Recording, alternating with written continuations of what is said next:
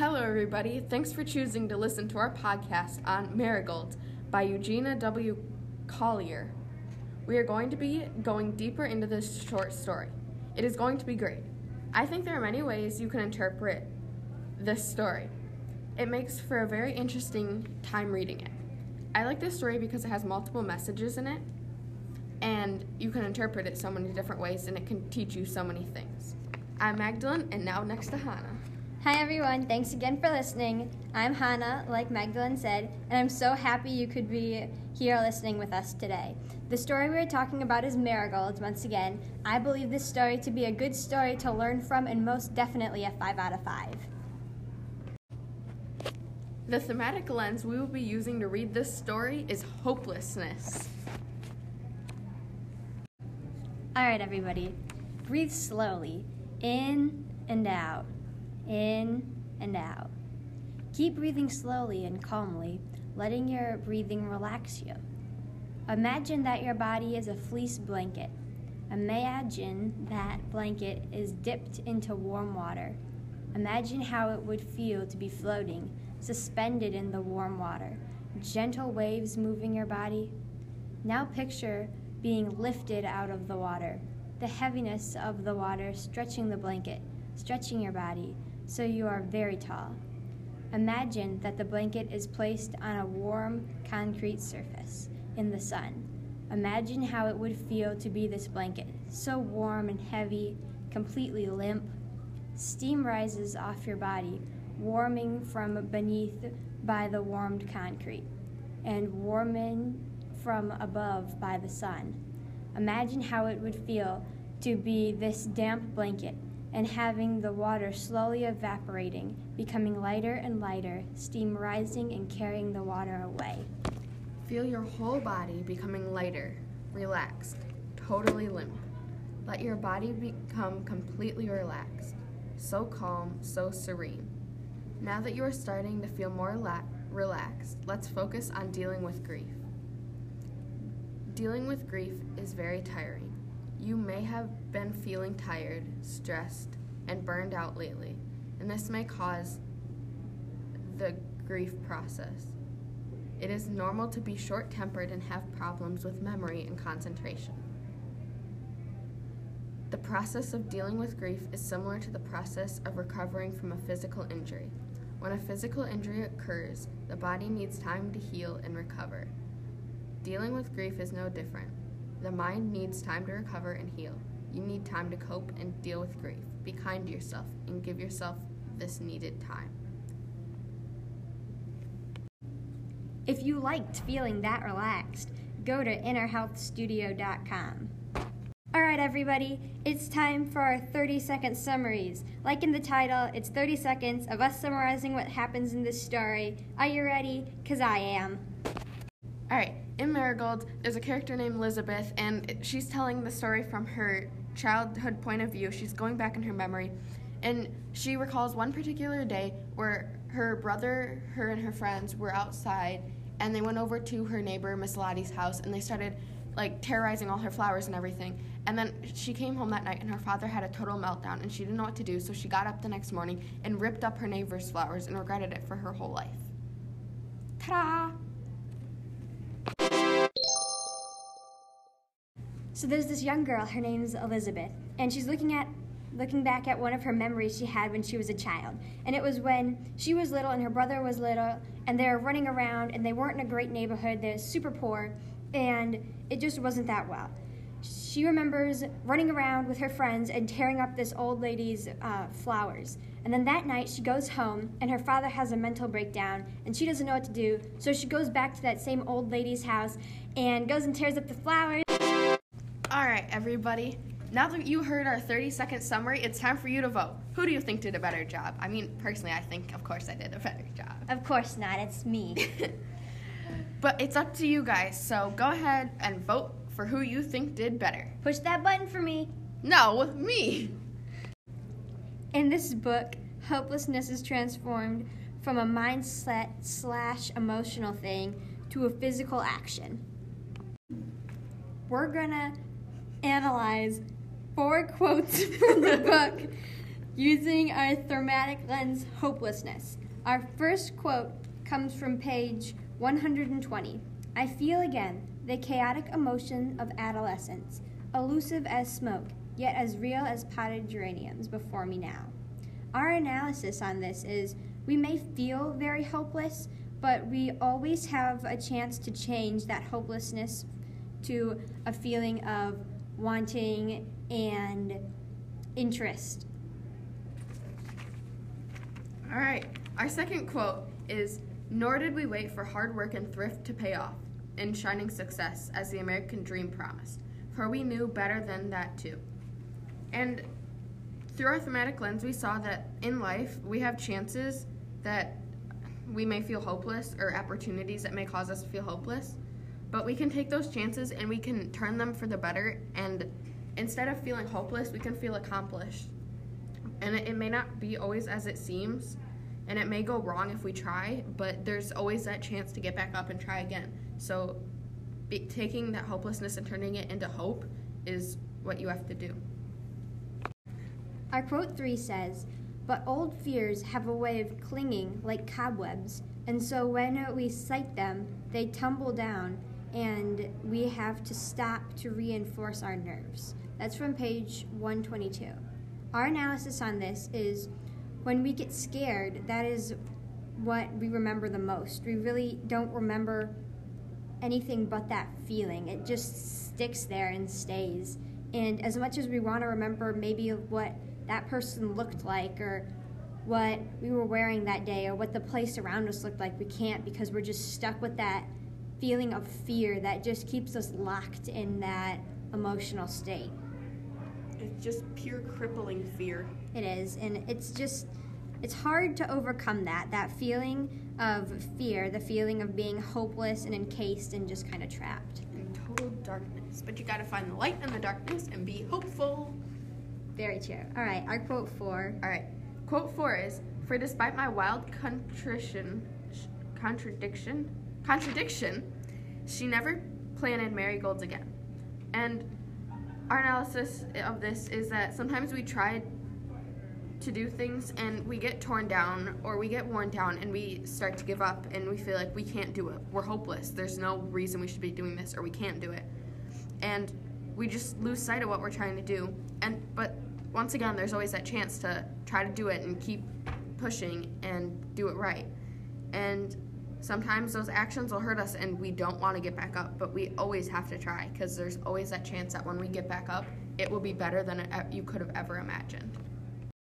All right, guys, we're going to do some 4-tiered reading analysis, which is where we take a quote that we picked from the story, and then we're going to analyze it in 4 different ways. So it's like you have the first level, the most basic level, which is the literal actions and what is literally happening in the story.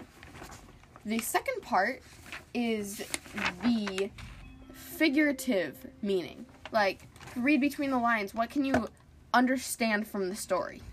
And what is it trying to tell you without just flat out saying it? The third tier, or the third level, is how does it personally reflect into your life? And what does it mean in your life to you? And the fourth tier, or the fourth level, is how can you put this into your life? And what does this quote tell you to do in your life? How does it tell you to act or think or change the way you do certain things for the better? So, let's get on to our 4-tiered reading. Quick snack break. Just so you all know, crumbs just went flying everywhere. The quote we will be looking at is on page 125. The world has lost its boundaries. My mother, who was small and soft, was now the strength of the family. My father, who was the rack on which my family had been built, was sobbing like the tiniest child. So, our tier 1, we're looking at this literally, like what's going on in this quote. What our literal opinion on this is what's happening is this little girl is really losing her emotional support. She is relying on her parents to help keep her mentally and emotionally put together, but they really all lost their emotions, and so she just let hers slip because she saw her parents' emotions slipping. She really had no hope left after this, because once your family shifts or something like that happens, it might cause you to lose hope or faith or really even trust in your family, because they might not be there, be that mental support for you. And it also shows that her mother has not lost hope, which she should be looking at, but she's not. She's completely overlooking the fact that this mother is really trying to pick up and carry the entire family. That is what's going on literally in this quote. Alright guys, it's time for tier 2. What is the figurative meaning of this quote? I guess it's more than a sentence. Anyway, I'm going to read into this and tell you what I think. So, I think that in life we are comfortable with what we know, and we don't want it to change, but we know that even though we want it to stay the same, it won't. It's just things are going to change no matter what we do, no matter how hard we try to keep it that way. And when something that is so, strong and stable in our life, or reliable, like our parents and them being strong and reliable, when they aren't strong anymore, or they feel like they can't handle something, we feel like everything is falling apart, and we can't do anything about it. There's no way we can just put it back together. And it's like if you're standing on the ground and it just caves in below you, you can't do anything. You can't just take some glue and fix the ground. It's just the way it is. So you have to try to work yourself back up to where you were and come out of the hole and get back on top to where you're comfortable on top of the earth. I agree with Mags that, your parents and your family are really your ground level support.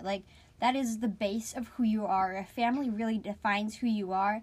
And as you grow up, they get more and more important. I mean, as teenagers, it might not, seem that we think that they're super important, but they are. They really are just our ground level and our base, and they're really the rock on which we can rely on. Yeah, and if we don't fix it, right away, we start to feel like, oh, we're never going to fix it. We get so hopeless that we just give up and we try to live our life in that hole with nobody being able to help us because we don't think it will ever get fixed. So when we start to gain hope again, and it may take a while, but when we start to gain hope again, we can start to carry ourselves and climb up out of that hole and just fix everything the way it was, put our base back together. It'll mend over time. It will never be exactly the way it was before something happened, but it will begin to mend itself back together, and everything will come back to the point where you feel comfortable. You feel like you're in control, and you have hope that everything is going to be okay. Alright, time for tier 3. This is a reflection on the personal part of this quote. So, what I feel is that, what speaks to me in this quote is when you or I see someone I look up to breaking down, it gets me upset, and I feel hurt, and I feel pity for them. I want to help them in every way I can. But that's me looking at the negative. When I try to look at the positive, I look at it as a way to give back to them, because when they see me hurting, I know they always are coming and supporting me and helping me work through it. But when it's their time and when they get hurt, I want to be there for them, and I want to support them, and it's my way of giving back to them, of helping support them. And when they need me, I want to be able to be there and step up and help, because that's really what is important to me and what I feel we could all do a little bit better sometimes. Alright, and when I reflected on this quote and what I felt about it is, then in the story when Elizabeth sees her dad crying, it was she looked up to her dad as somebody who's strong, and she felt like everything was crumbling because that one person who was strong was crumbling. And I know when I see someone I look up to or care about get hurt or frustrated, I feel very distraught and hopeless, I don't know what to do, everything's going wrong. And it feels like my world is just kind of slowly falling apart because one thing after another feels like it's going wrong because I'm always in the negative when I see something like that happen. like, for example, my whole year this year has been a little bit distraught and crumbly, but it's getting better, and everything can change in a matter of seconds to go better. You just have to put the effort in to make it go better. And it can feel like something is overwhelming, or you feel weak and vulnerable. And I know, personally, I don't like that feeling, so I try to avoid it with all costs. I don't want people to see that maybe I'm not strong enough to handle something, so I try to make up for it. But inside, I feel like everything is not going to happen. Like, I'm not going to be able to prove to everybody that I'm strong enough to do it, so I start to get hopeless. But in the end, it always turns out all right. Maybe you don't think so, but you will see it, that it will turn out to be okay. Alrighty, peeps, time for Tier 4. No clue I just said peeps, but I did. Anyway, so, Tier 4 is, what does this quote call you to do? What does it tell you to go out and change, or go out and fix in your life, or go out and just do better? So, I think when I looked at it, it was telling me that I need to take time to look at situations that I feel hopeless and just change the way I look at it. Maybe go from a different perspective, or I know when we looked at the story, we used the thematic lens of hopelessness. I know that you can't just go through life picking a thematic lens to look through everything, but if you really feel that hopeless, maybe instead of looking for one specific thing in it, look for the other specific thing that's the positive version. Say you feel hopeless, go and look, see, where can I feel hope? Where can I find hope in whatever is happening? And when can I look to give other people hope? Or when can I look to give other people faith or trust or something comforting? And I can start by just every morning saying, this morning I'm going to wake up, and every time I feel this certain feeling throughout this day, I'm going to change it. I'm going to feel this way instead. On to Hannah's. All right, so what this quote is really calling me to action for is when I feel that someone is hurting or hopeless or is just in one of those states where their world feels like they're crumbling, I shouldn't just look over them or give them the pity that they're looking for. I should actually try and help them. Maybe I can't help them completely, but maybe I can give them support and help them find someone who can actually help them. I need to be there for these people who are hopeless or struggling or are just in a bad state. I just want, and this quote is really calling me to be there for these people. Not just like the usual, like I said before, but someone for them to talk to or someone for them to look to help for. Maybe be there just so that they can get out their words. That's really what this quote is calling me to do. Once again, that was our Tier 4. Thank you for listening. Alright, so where we're recording, there's some posters in here, because there's a lot of books. It's like a little mini library. And I found this quote that says, "The world may be broken, but hope is not crazy," that was said by John Green. And I think that just puts into perspective how easily we can just think that we're not hopeless. We can try to come up with another excuse that it's the world's fault, not our fault for feeling that way. So yeah. We want to close this podcast with a blessing/wish for our characters. So, my blessing/wish goes out to the character named Miss Lottie. She is the old lady who planted the marigolds and whose life was really falling apart. And when Elizabeth came and just tore up her flowers, that was kind of like her last straw. She didn't really have anything else to hold on to. I picked this character because she is a strong woman, and even though she has no support in her life, and she may be hopeless, she still is strong, and that's just an inspiration for everybody. And I feel that everyone can learn from this character. Alright, I chose to give a blessing to Elizabeth. She is a main character, and I feel like sometimes I relate to her a little, and I feel like she felt there was nothing left that she could rely on in her life that had worth to rely on. And so she didn't know what to do. She didn't know how to let everything out, and she felt like she was going to explode.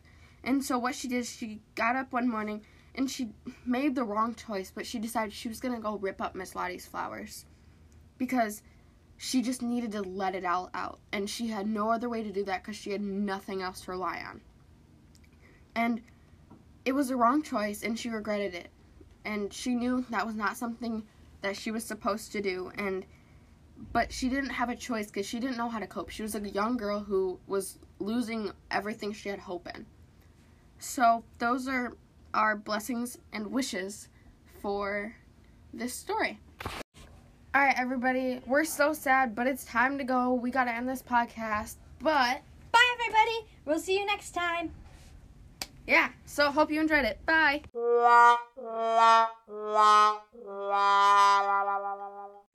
What is the main purpose of laws? Should they promote good behavior or punish bad behavior? The purpose of the laws is to keep justice between the people, and they also are meant for smooth transactions between people.